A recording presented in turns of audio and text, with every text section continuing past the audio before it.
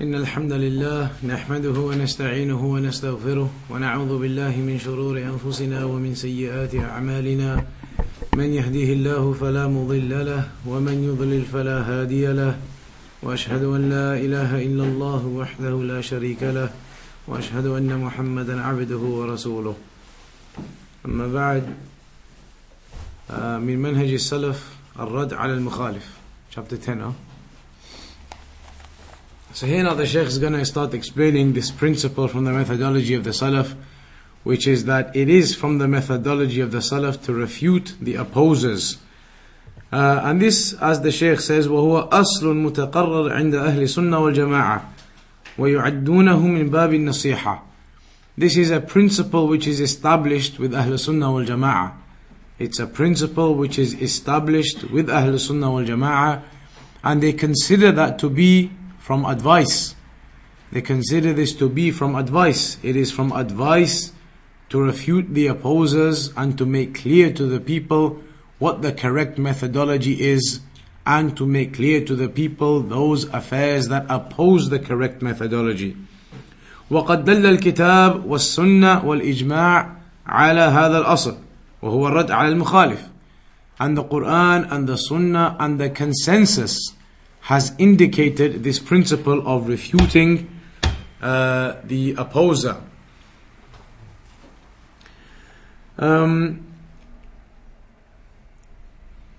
For further details, if somebody wanted to go into further details, ولمزيد من التفصيل في هذا الباب وهو الرد على المخالف ينظر في الكتاب القيم الموسوم بمنهج أهل السنة والجماعة في نقد الرجال والكتب والطوائف. This is a book by a Shaykh Rabi' bin Hadi al-Madkhali حفظه الله تعالى, and it is the book which relates to the methodology of Ahl Sunnah wal Jama'ah in criticizing men and books and groups. How Ahl Sunnah wal Jama'ah they go about in their criticism of these opposers and the opposing methodologies. Then that is explained well in the book of a Shaykh Rabi' bin Hadi al-Madkhali حفظه الله تعالى. So here now the Shaykh says, إنه من المتقرر عند أئمة السلف رحمهم الله الرد على المخالف وسواء كان المخالف من أهل السنة والجماعة خالف في مسألة فقهية أو عقدية أو كان المخالف من أهل البدع. That it is established with the Salaf, it is something that is established amongst the Salaf to refute the opposer, to refute the opposers in their oppositions, whether that opposer is from Ahl Sunnah wal Jama'ah. Maybe the person who has the opposition in certain affairs is somebody from Ahl Sunnah wal Jama'ah. He may have opposed in a fiqh issue, or he may have made some opposition in some aqidah issue. So it could be somebody from Ahl Sunnah wal Jama'ah and they made some error and they made some opposition in a particular issue, so that error and that opposition is clarified. Or it could be somebody who is from Ahl Bid'ah anyway. It could be somebody who is from the people of innovation anyway. ولا يلزم في الرد على المخالف ذكر حسنات المردود عليه أو الموازنة بين الحسنات وسيئات. And it is not a necessity whatsoever that when you refute the opposer that you must mention his good deeds too. Some of the people now, they say, if you're going to refute someone, then be fair, be just. Mention the good things that he's done as well, and then you can mention these errors that you want to refute as well. But we say no, that is not a necessity, and it is not from the methodology of the Salaf to have to mention the good points of that individual. Because the purpose of refuting the opposer, the purpose of refuting the oppositions is exactly that, to refute the oppositions. The purpose isn't to praise the good that he may have done, or the accurate aspects of his da'wah. That's not the purpose of the refutation. The purpose of the refutation is to warn the people against the errors. So it is not something that is necessitated that you must then start to mention all of his good things that he's done as well, to be, as they say, just and fair. So we don't balance it out. There is no necessity from the methodology of the Salaf to have to balance out refutations, as they say. These people who come along now, they say, if you're going to refute, and you're going to mention all of these bad points about that person and all of these errors about that person, then be just and mention his good points and good things that he has as well. But we say that is not a necessity, and that is not something that is required when refuting the opposers. The evidence for that, the Quran itself. Allah subhanahu wa ta'ala, He praised the believers without mentioning their evil deeds. And similarly, He praised, or rather dispraised, the disbelievers and the munafiqeen and the fasiqeen without mentioning their good deeds. فَقَدْ مَدَحَ اللَّهُ الْمُؤْمِنِينَ مِنْ غَيْرِ ذِكْرِ مَسَاوِئِهِمْ وَذَمَّ اللَّهُ الْكَافِرِينَ وَالْمُنَافِقِينَ وَالْفَاسِقِينَ مِنْ غَيْرِ ذِكْرِ مَحَاسِنِهِمْ وقد حذر النبي صلى الله عليه وسلم أمته من أهل الأهواء دون التفات إلى ما فيهم من حسنات. So Allah subhanahu wa ta'ala, He praised the believers without mentioning any of the downsides. And similarly, on the other hand, Allah dispraised the disbelievers and the munafiqeen and the fasiqeen, the hypocrites and the open sinners, etc. He dispraised them without having to mention or without mentioning their good deeds. So this indicates that it is not from the methodology of the Salaf to have to balance out the affair as the individuals who do not understand now claim. And indeed, the Prophet ﷺ, he warned this ummah from the people of innovation, the people of desires, without giving any attention to the fact that they may have some good deeds with them too. Because the purpose of the refutation, as we have said, is to clarify to the people these oppositions so they are warned against them and they stay away from them. The purpose is not to tell them about the good things about the people of innovation and the correct things that they've done. That is not the purpose. In fact, that defeats the purpose. Because then you are encouraging people with those individuals of innovation by telling them that they've got this good thing and they've got that good thing. So we do not do that. وذكر النبي صلى الله عليه وسلم عيوب أشخاص معينين ولم يذكر محاسنهم من باب النصيحة. And it's mentioned that the Prophet صلى الله عليه وسلم, he used to mention the criticisms and the deficiencies of specific individuals by name. And he never used to mention their good points, and that was all as a part of nasiha. That is like the narration of Aisha radiallahu anha قالت تلا رسول الله صلى الله عليه وسلم هذه الآية هو الذي أنزل عليك الكتاب منه آيات محكمات هن أم الكتاب وأخر متشابهات فأما الذين في قلوبهم زيغ فيتبعون ما تشابه منه ابتغاء الفتنة وابتغاء تأويله وما يعلم تأويله إلا الله والراسخون في العلم يقولون آمنا به كل من عند ربنا وما يذكر إلا أولو الألباب. When the Prophet ﷺ recited these ayat, or this ayah, recited this ayah from Surah Ali Imran, and the ayah which relates to the fact that Allah subhanahu wa ta'ala sent down the book, the Quran, in it are ayat which are muhkamat, clear cut in their meaning. They do not hold other than one meaning. They are the head of the Quran. They are the source of the Quran, the return point of the Quran. وَأُخَرُ مُتَشَابِهَاتٍ. And there are other ayat which may hold multiple meanings. They may hold or have the possibility of holding multiple meanings. So as for those people who have misguidance or deviance in their hearts, then they follow these ayat which could possibly have double meaning to them depending on how you understand them. They follow those types of ayat, wanting by that fitna and wanting by that to make their own interpretations.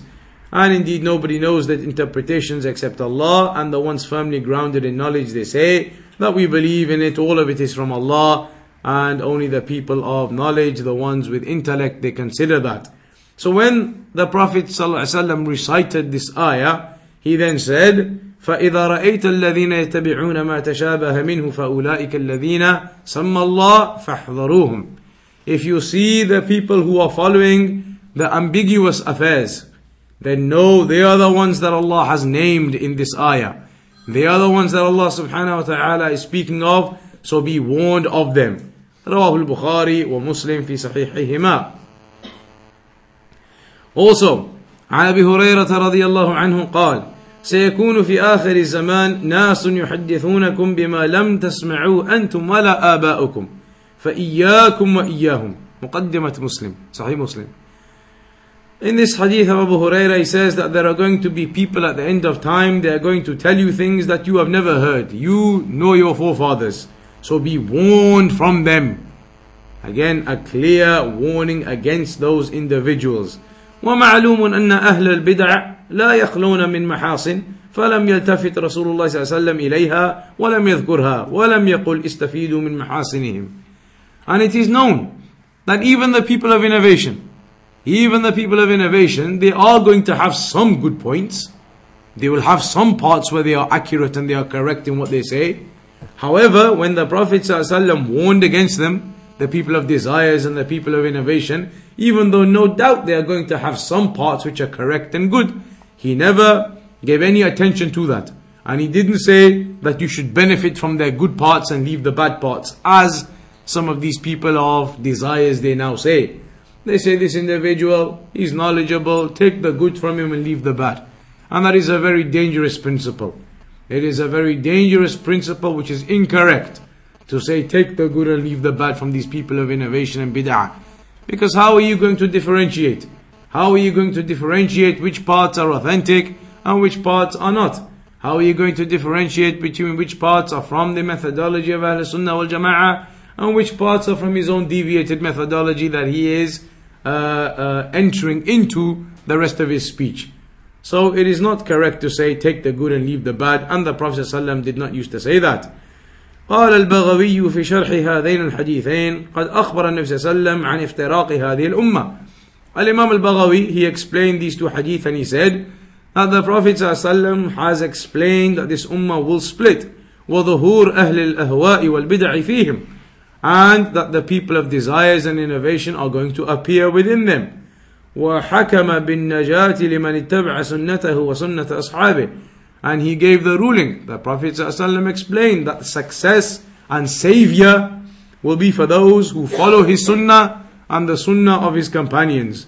فعلى المرء المسلم إذا رأى رجلا يتعاطى شيئا من الأهواء والبدع معتقدا أو يتهاون بشيء من السنن أن يهجره ويتبرأ منه ويتركه حيا وميتا فلا يسلم عليه إذا لقيه ولا يجيبه إذا ابتدى إلى أن يترك بدعته ويراجع الحق.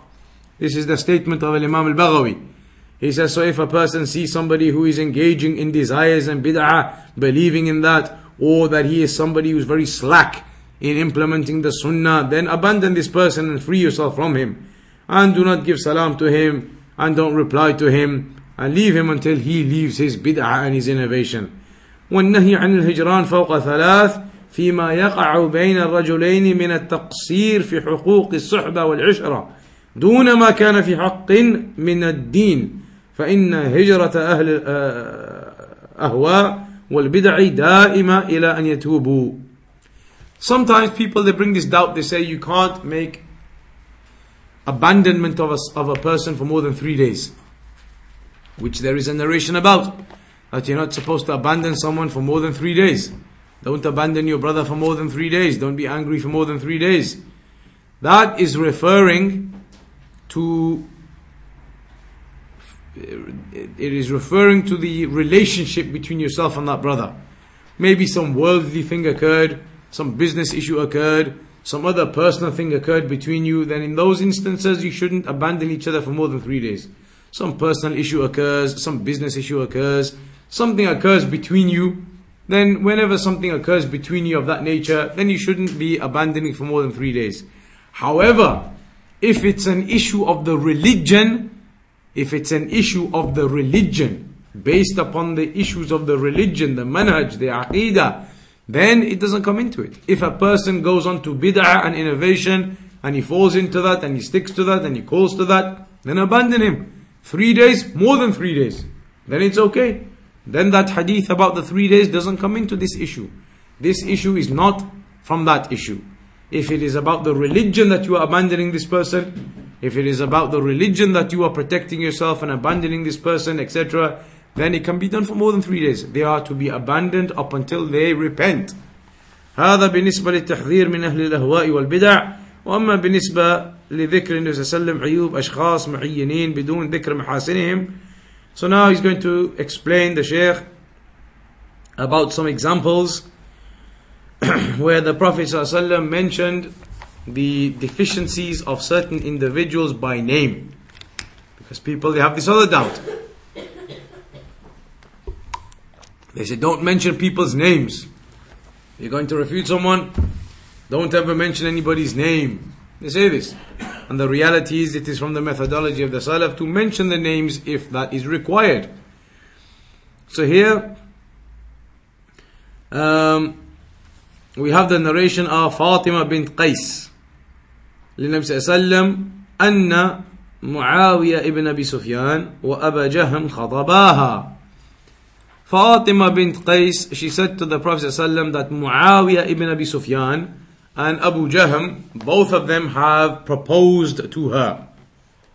فقال رسول الله صلى الله عليه وسلم, so the Prophet صلى الله عليه وسلم said, أما أبو جهم فلا يضع عصاه عن عاتقه وأما معاوية فصعلوك لا مال له أنكحي أسامة ibn Zayd. So when she said to the Prophet ﷺ that these two individuals, Muawiyah ibn Abi Sufyan and Abu Jahm, have proposed to her, so then the Prophet ﷺ said, as for Abu Jahm, he never leaves his stick from his back. And as for Muawiyah, then he has no wealth. So instead, propose to Usama ibn Zayd. So the Prophet ﷺ, he criticized the other two. He mentioned them by name and he criticized them and he mentioned some deficiencies within them with regards to this marriage. And no doubt, if a person comes to you seeking advice on marriage, on an individual, then you have to be truthful about that affair. This is nasiha, this is an amana, it is a trust. So here the Prophet ﷺ explained clearly the issues regarding those two individuals. And then he advised that she should propose to a third individual.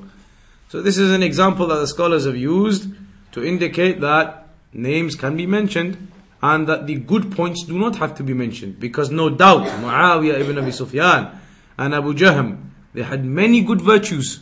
There's no doubt that they had many good virtues. But the point here was not to be mentioning their good points. The point here was to mention the reality of the affair as to whether she should marry one of them or not. So therefore, the point was mentioned, right? Direct to the point. That these two individuals, due to this issue and due to that issue, you should not marry them and instead marry Usama ibn Zayd. And that's all that situation, that scenario requires. That scenario doesn't require for you to mention all of the good things and then at the end say, but there's this problem, therefore don't marry him. The whole purpose is whether you should marry or not. So go straight to the point. So here the Prophet ﷺ went straight to the point and he mentioned the issue. There's also another narration of Aisha radiallahu anha, أن هند بنت عتبة قالت, that Hind bint Utbah, she said, Ya Rasulullah, inna Aba Sufyan rajulun shahih. She said, oh, Messenger of Allah, Abu Sufyan is a man who is miserly. وَلَيْسَ يُعْطِينِي مَا يَكْفِينِي وَوَلَدِي إِلَّا مَا أَخَذْتُ مِنْهُ. And he doesn't give me that which suffices me and my child, except for that which I take from him without him knowing. وَهُوَ لَا يَعْلَمْ. And he doesn't know that I take some, because otherwise he doesn't give me that which is sufficient for me and my child. So then the Prophet ﷺ said, خُذِي مَا يَكْفِيكِ وَوَلَدِكِ بِالْمَعْرُوفِ. The Prophet ﷺ said, take what you require, that which is sufficient for you and sufficient for your child. Take what is sufficient for you and for your child. Al-Hafidh ibn Hajar said about this narration, واستدل بهذا الحديث على جواز ذكر الإنسان بما لا يعجبه إذا كان على وجه الاستفتاء والاشتكاء ونحو ذلك وهو أحد المواضع التي تباح فيها الغيبة. This hadith is an example of where you are allowed to mention somebody's errors or deficiencies by name, and that is in the instance where you are seeking a religious ruling. Here she mentioned Abu Sufyan by name, saying that he is miserly and he doesn't give us enough money. But the purpose of that was what? The purpose of that was to seek an Islamic fatwa. She said, I take money without him knowing, because he doesn't give us enough. So the Prophet ﷺ gave the fatwa on that issue, which is that you can take what you require sufficient for you and your son. So again, the name was mentioned there and the criticism was mentioned for the purpose of seeking a fatwa on what to do. And that is permissible, and that is one of the positions, one of the times when it is permissible to speak about somebody behind their back. if it is for the purpose of seeking some Islamic ruling on an issue. So when she mentioned to the Prophet ﷺ, she mentioned to the Prophet ﷺ Abu Sufyan by name and told him what was going on. The Prophet ﷺ didn't reject that. He didn't tell her off for that. He didn't say this is ghiba, this is backbiting. He didn't say anything like that of that nature. So this indicates that it was permissible to do that in that instance. Shaykh al-Islam Ibn Taymiyyah rahimahullah ta'ala, he said, جرح الرواة الحديث بالحق وبدع المبتدع واجب شرعا. Refuting the narrators of the hadith, in truth, and the innovation of the innovators is something which is obligatory. The narrators of the hadith, you know that the great scholars, they had books that they wrote about the narrators of the hadith, to say that this narrator is okay, this narrator is not, this narrator had this problem, this narrator had that problem, in order that the hadith could be checked and the chains of narration could be checked, to see that these chains are correct and accurate. So that is okay, and that is an obligation in fact, to protect the sunnah. And similarly, to warn against and to mention the innovation of the innovators, that's something which is obligatory for the protection of the religion, and so that the people don't fall into those false methodologies. وقال ومثل أئمة البدع من أهل المقالات المخالفة للكتاب والسنة فإن بيان حالهم وتحذير الأمة منهم واجب باتفاق المسلمين حتى قيل لأحمد بن حنبل. And these people who oppose the correct methodology, warning against them, clarifying their state, is something which is obligatory, up until it was actually said to Imam Ahmad ibn Hanbal, الرجل يصوم ويصلي. قيل لأحمد بن حنبل الرجل يصوم ويصلي ويعتكف أحب إليك أو يتكلم في أهل البدع؟ قال إذا قام وصلى واعتكف فإنما هو لنفسه وإذا تكلم في أهل البدع فإنما هو للمسلمين هذا أفضل. He said that if a person prays and he fasts and he does i'tikaf, he'll get the reward for himself. But a person who warns against the people of innovation, then that is something which is widespread. The benefit of it is widespread. Many of the people, they will benefit from this warning. They will understand not to sit with a particular individual, not to fall for the errors of that individual. So he said this is better. فبين أن نفع هذا عام للمسلمين في دينهم من جنس الجهاد في سبيل الله. So he clarified that the warning against the people of innovation, the benefit of that is widespread. And the Muslims and the believers as a whole will benefit from these warnings against those individuals. And that is similar to jihad in the path of Allah. إذ تطهير سبيل الله ودينه ومنهاجه وشرعته ودفع بغي هؤلاء وعدوانهم على ذلك واجب على الكفاية باتفاق المسلمين. Because purifying the religion of Allah and the methodology and the sharia and opposing and pushing away the oppression and the transgression of the enemies, then that is something which is obligatory على الكفاية, meaning at least some of the Muslims need to do that. ولولا من يقيمه الله لدفع ضرر هؤلاء لفسد الدين. And was it not for the fact that there are some people at least who are out there fighting and opposing all of that and clarifying, then the religion would have been corrupted. وكان فساده أعظم من فساد استيلاء العدو من أهل الحرب فإن هؤلاء إذا استولوا لم يفسدوا القلوب وما فيها من الدين إلا تبعا وأما أولئك فهم يفسدون القلوب ابتداء. And if those people, they came and they conquered the lands of the Muslims, then no doubt that would affect the Muslims, but as a secondary issue. Whereas the people of bid'ah, their effect upon the Muslims is a primary issue. It goes straight to the hearts of the people, straight to the hearts in terms of misguiding them, in terms of entering into their hearts the false methodologies and the false understandings. How much time do you have? 15 minutes.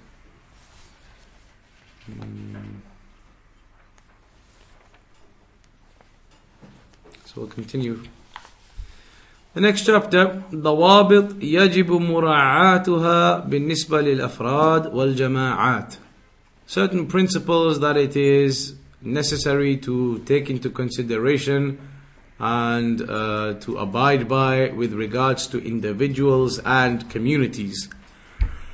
Which translation do they give there? principles which have to be maintained for individuals and groups. So principles that must be maintained for individuals and groups. هذه ضوابط تحدد من يجب احترامهم وإكرامهم من البشر. These principles, they specify, they clarify who it is obligatory to respect and honor from the people. فلا يجوز أن تمس كرامتهم وتحدد من يجوز الكلام فيهم ونقدهم بل يجب عند الحاجة والمصلحة دون تعريج على محاسنهم. فلا يجوز أن تمس كرامتهم. So it's not allowed to transgress against their honor. What did you say there?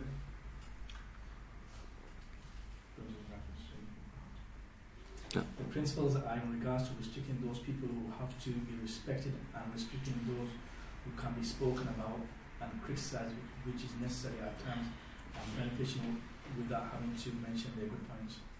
So it's about the issue of refuting those people, mentioning their errors, mentioning their criticisms, without having to mention their good points. But at the beginning also the Shaykh says there are certain people who the respect must be given to and the honor must be given to.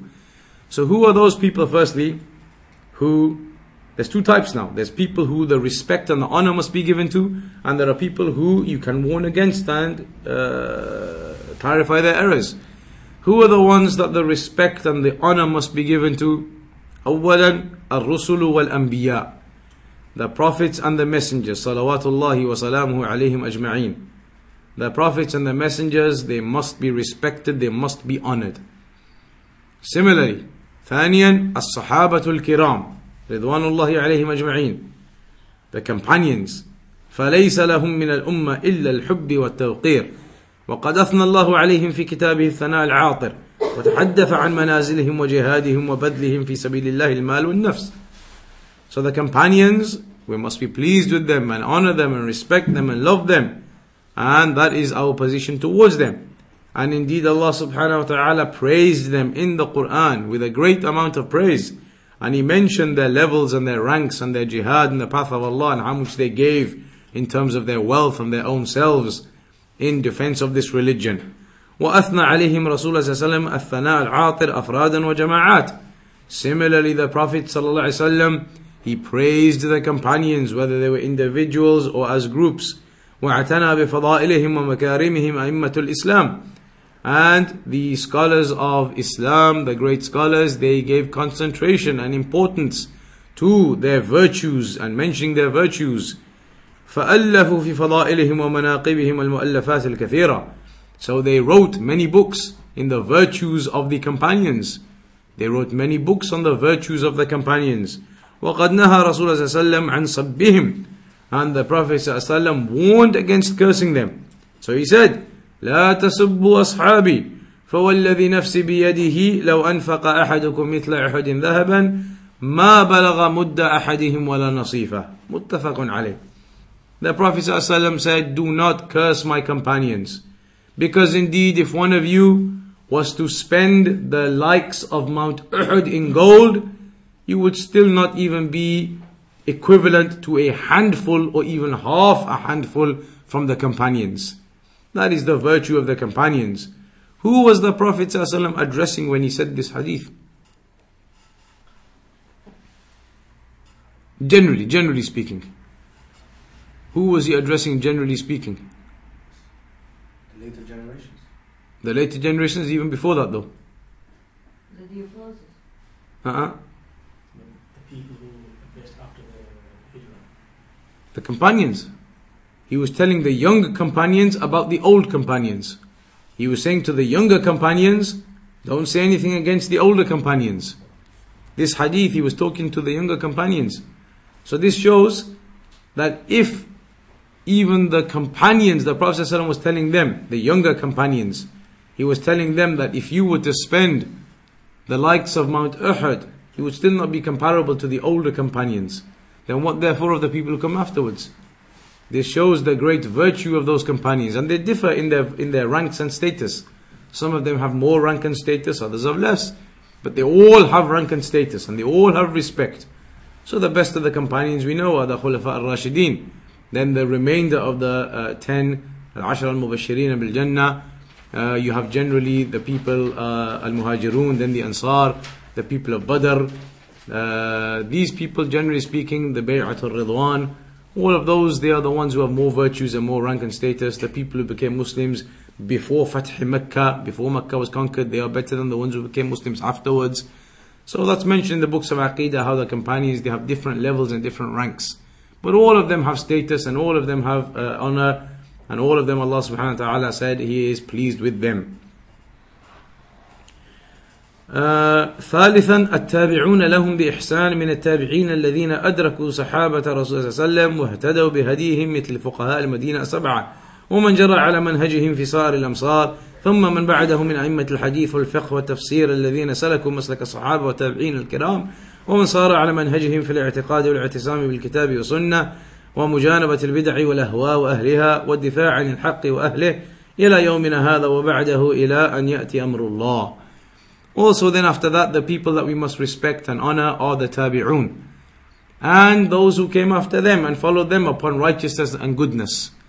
The tabi'in, the salaf, and those who came after them and followed them upon righteousness and goodness, then we must respect them and we must honor them, and we must not speak of their evil, or rather not the evil, but rather we don't speak of the affairs that occurred between them in terms of differences, etc.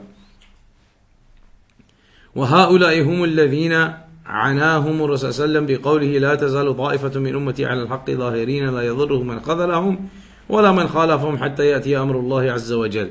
These are the people that the Prophet ﷺ was referring to when he said that there will not cease to be a group from my nation upon the truth.